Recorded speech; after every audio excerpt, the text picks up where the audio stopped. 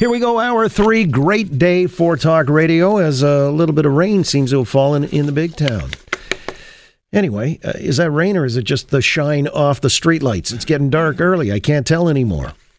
All right. Doesn't matter, Mike. I don't need a weather vane to know which way the wind blows.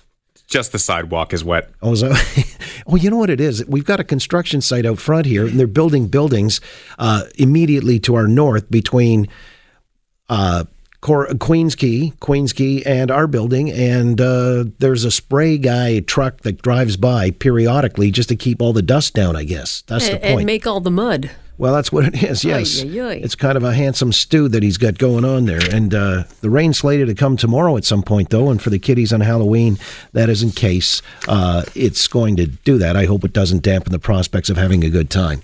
It's always a good time for the adults, too. You know, I got a lot of them who come by in the neighborhood, and they've got some urn of something or a cup of coffee. Yeah. The Leaside travel mug. That's what it is. And they're out on the curb.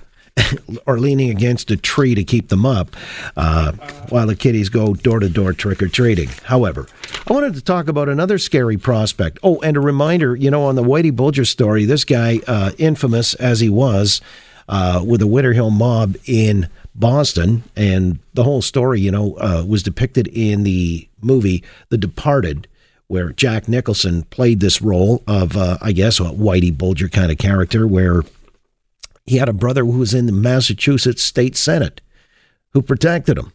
I mean, and he was a notorious criminal. Eventually, I guess, convicted of 11 murders, having died in prison, so they say, earlier today at the age of 89, till that he lived well into his 80s as a criminal, notorious guy, because he had gone on the lam. And they say in certain circles that his brother actually helped to facilitate his escape. He was found finally about, 4 or 5 years ago in Santa Monica, California, living with his mall, his gangster mall. Anyway, we're going to talk to the author of Black Mass, Whitey Bulger, the FBI and a Devil's Deal, and its sequel, the New York Times bestseller and Edgar Award winner. Dick Lair is going to join us here shortly. However, I wanted to talk about the scary prospect of not just kids coming to the door dressed in costume. It's the revenuers when they come a-calling, the CRA. And if you're a small business operator, you know full well that this one's not going to end pleasantly. They have it in their mandate to try to intimidate and shake you down. And that story has now become rather commonplace for those in small business. So let's get Jocelyn Bamford in here. She's the founder of the Coalition of Concerned Manufacturers and Businesses of Ontario to speak to this phenomenon. Jocelyn, how are you this afternoon? I'm well. Getting ready for Halloween and for the trick-or-treaters tomorrow. Okay. Well, I did say, you know, when somebody comes to your door, if it's from Revenue Canada, don't open it. Don't give out candy. Okay. Because, you know, it's not candy they're after. Look, it's a kind of a well-known phenomenon now that the revenuers do have it in for businesses because the Panama Papers thing exposed offshore money. So Trudeau upped the quotient of, I think, by 400 so-called investigators or auditors, and yet they couldn't recover the smart money offshore, so they're going after domestic, I guess, putting the arm on the domestic people here, and that includes small business.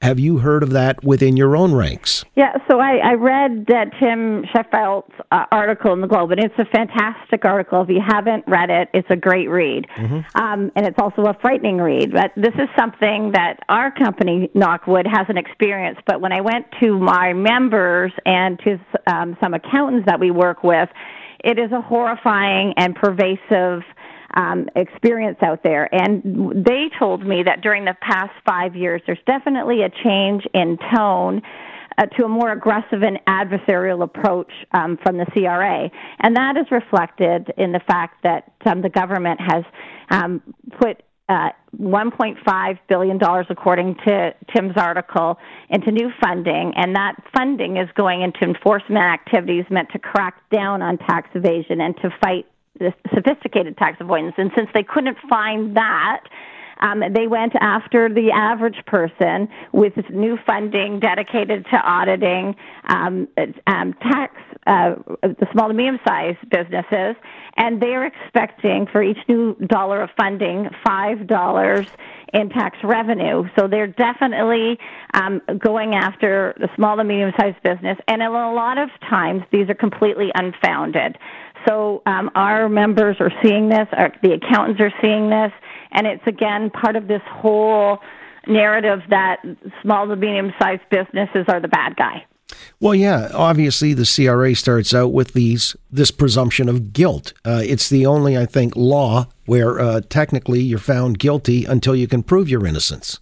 Yes, and absolutely, and there's a complete power imbalance because the CRA has in-house counsel, so they can send things, they can make unfair rulings, and it's up to the small to medium-sized business to challenge that in court, and that takes resources and costs for lawyers and accountants.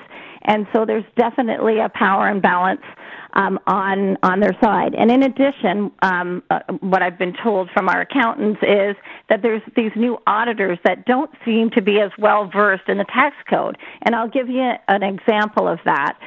There was a car dealership that was being audited, and when a car dealer takes a trade on a vehicle, the HST is levied on the net amount, but the auditor in this case was arguing that it was the gross amount, which would have resulted in hundreds of thousands of dollars of payment, and they had to insist that the auditor go back to her supervisor, and she found out that in fact she was wrong.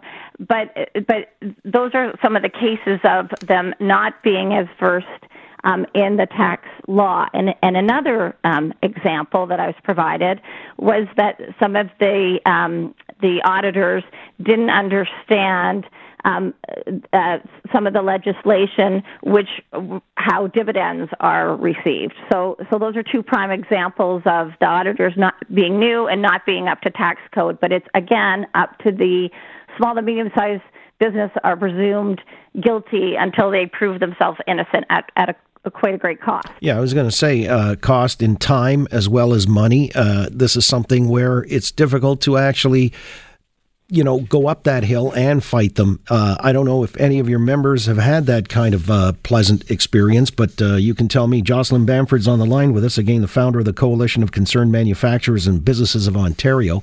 Now, ordinarily, we talk about things like the minimum wage and so on and so forth, but coming at it from a different angle, because there was this piece in the Globe and Mail that cited where the revenuers do take this presumption of guilt, and they can be tenacious in basically knowing they can ruin your life or your business.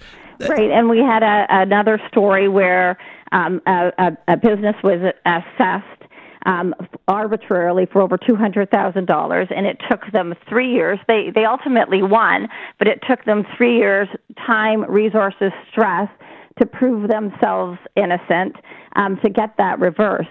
And the other thing that we're seeing is when the the CRA comes a-calling, they expect you to turn around. It used to be 30 days. They've now shortened that in a lot of cases to 15 days. And the 15 days start when the letter was typed, not when you receive it. So, we had some examples where the letter was typed, the small to medium-sized business didn't receive it for 5 days later. They tried to call the auditor to get some clarity. She was going on holidays for 4 days, and it left them with a tiny window to get back. And she informed them, her day, they called her at 2. She said, my day's ending. I'm not coming back till Monday. And so it left them, hanging in the wind there, not knowing what was going on. And again, ultimately it was settled. But the small to medium-sized business is kind of left there holding the bag and burning time and resources and money to try and solve some of these situations. Now, I understand because there have been numerous complaints, and so egregious are these accusations that people are, trying to stiff the tax man, or they're being unlawful. The Auditor General is scheduled to release a report on their audit activities November 20th because of the bad PR, and I guess Justin Trudeau, having made every effort to soften the image. And what it says here is instill a culture of service. What do you hear or what do you know about the Auditor General's released, the report that he's planning to release? Well, we are looking forward to seeing that. We know that from all of the stories that, again, there's a pervasive view that the business owner is out to hide revenue, and that couldn't be farther from the truth. We want to pay our fair share, and we're happy to do that. But there needs to be a move from helping and assisting you to pay your taxes and understand the tax code than trying to nail you to a stake and make sure that you understand that they have more power than you. And one of the other things that we hear time and time again is about the what's called the SHRED credits, which is scientific research and experimental development. And there was a move to really try and invest in Canadian technology, which has been phenomenal. You should see some of the technology that we've developed. But what happens is you invest the money, then you go through a SHRED audit, and then it's up to the SHRED auditor to close the books. And sometimes they keep that open. So you've invested your money, and to get your tax credit back, you're waiting like a year to get your tax credit back, and there's no timeline. One of the things that would be very helpful is the government and the CRA gives us timelines that we have to respond to them. They also should have an obligation to get back to us on things that we appeal, on SHRED credits. It should be a two-way street. So we're hoping to see some of those changes coming forward, but we'll be pleasantly surprised if we see that. It's interesting because stateside Donald Trump, in order to create a more competitive edge for manufacturers there, has allowed equipment to be amortized like almost immediately, right? I mean, you'd get the credit for it right off the hop in year one. Right, and that's one thing that we've been advocating for. Equipment is very expensive, and at the end of the year, where you take your profits and you invest it back into your company because you have to. And equipment ages quickly. There's new technology out there, and we are advocating for the same kind of tax reform that we see in the United States. We think that will really stimulate the economy. And I've got to ask you finally, Doug Ford. He said they're going ahead with a tax credit for minimum wage workers. In other words, and you hear I guess the rejoinder from the left is that folks would be better served to get $15 an hour than get a tax credit for anybody making under $30,000 because that really doesn't matter because they don't pay tax to begin with. How do you see it? So again, we have absorbed a 20% increase, and it's the cascading cost of that. A lot of us in manufacturing don't pay minimum wage, but when you raise the minimum wage, we have to raise our salaries accordingly. So a lot of us have absorbed enormous amounts of increase, and the government is doing their part by not paying taxes. We'd like to see as I suggested last week, we'd like to see the unions also make their contribution by eliminating the dues on their part-time employees. So we're all in this together. So definitely another dollar increase is just really tipping the balance for a lot of small to medium-sized business that are already faced with 3 times the electricity rates. They've already absorbed this cost. We've got, it's just not a fun time to run a business in this province or in this country, and we need to see some fairness brought back so that there's equity for both the employers and the employers, and then the economy grows together. Yeah, I know when you first floated that by me last week, I guess we asked our friend Buzz Hargrove, former head of the CAW, if in the case of minimum wage workers, they should forego union dues and therefore, give them a little bit of a leg up, because I guess the dues collected usually for somebody in that tax bracket is about $588 annually. He said, first and foremost, minimum wage people aren't members of unions. That's not true. I have a friend that works at a grocery store. She works 2 days a week, and she absolutely is a member. So I think some of them need to go back and check their membership, and because definitely that's not the case. All right. Well, on that note, we shall let you go. I appreciate your telling us how small business does respond to the long arm of the CRA, and this is something that is of concern when you're considered to be guilty before you can prove your innocence. That's never a pleasant specter. Jocelyn Bamford is the founder of the Coalition of Concerned Manufacturers and Businesses of Ontario. Thanks, Jocelyn, as always. Thanks, John, and happy Halloween tomorrow. And to you, too. Ooh, it's scary just thinking about those prospects.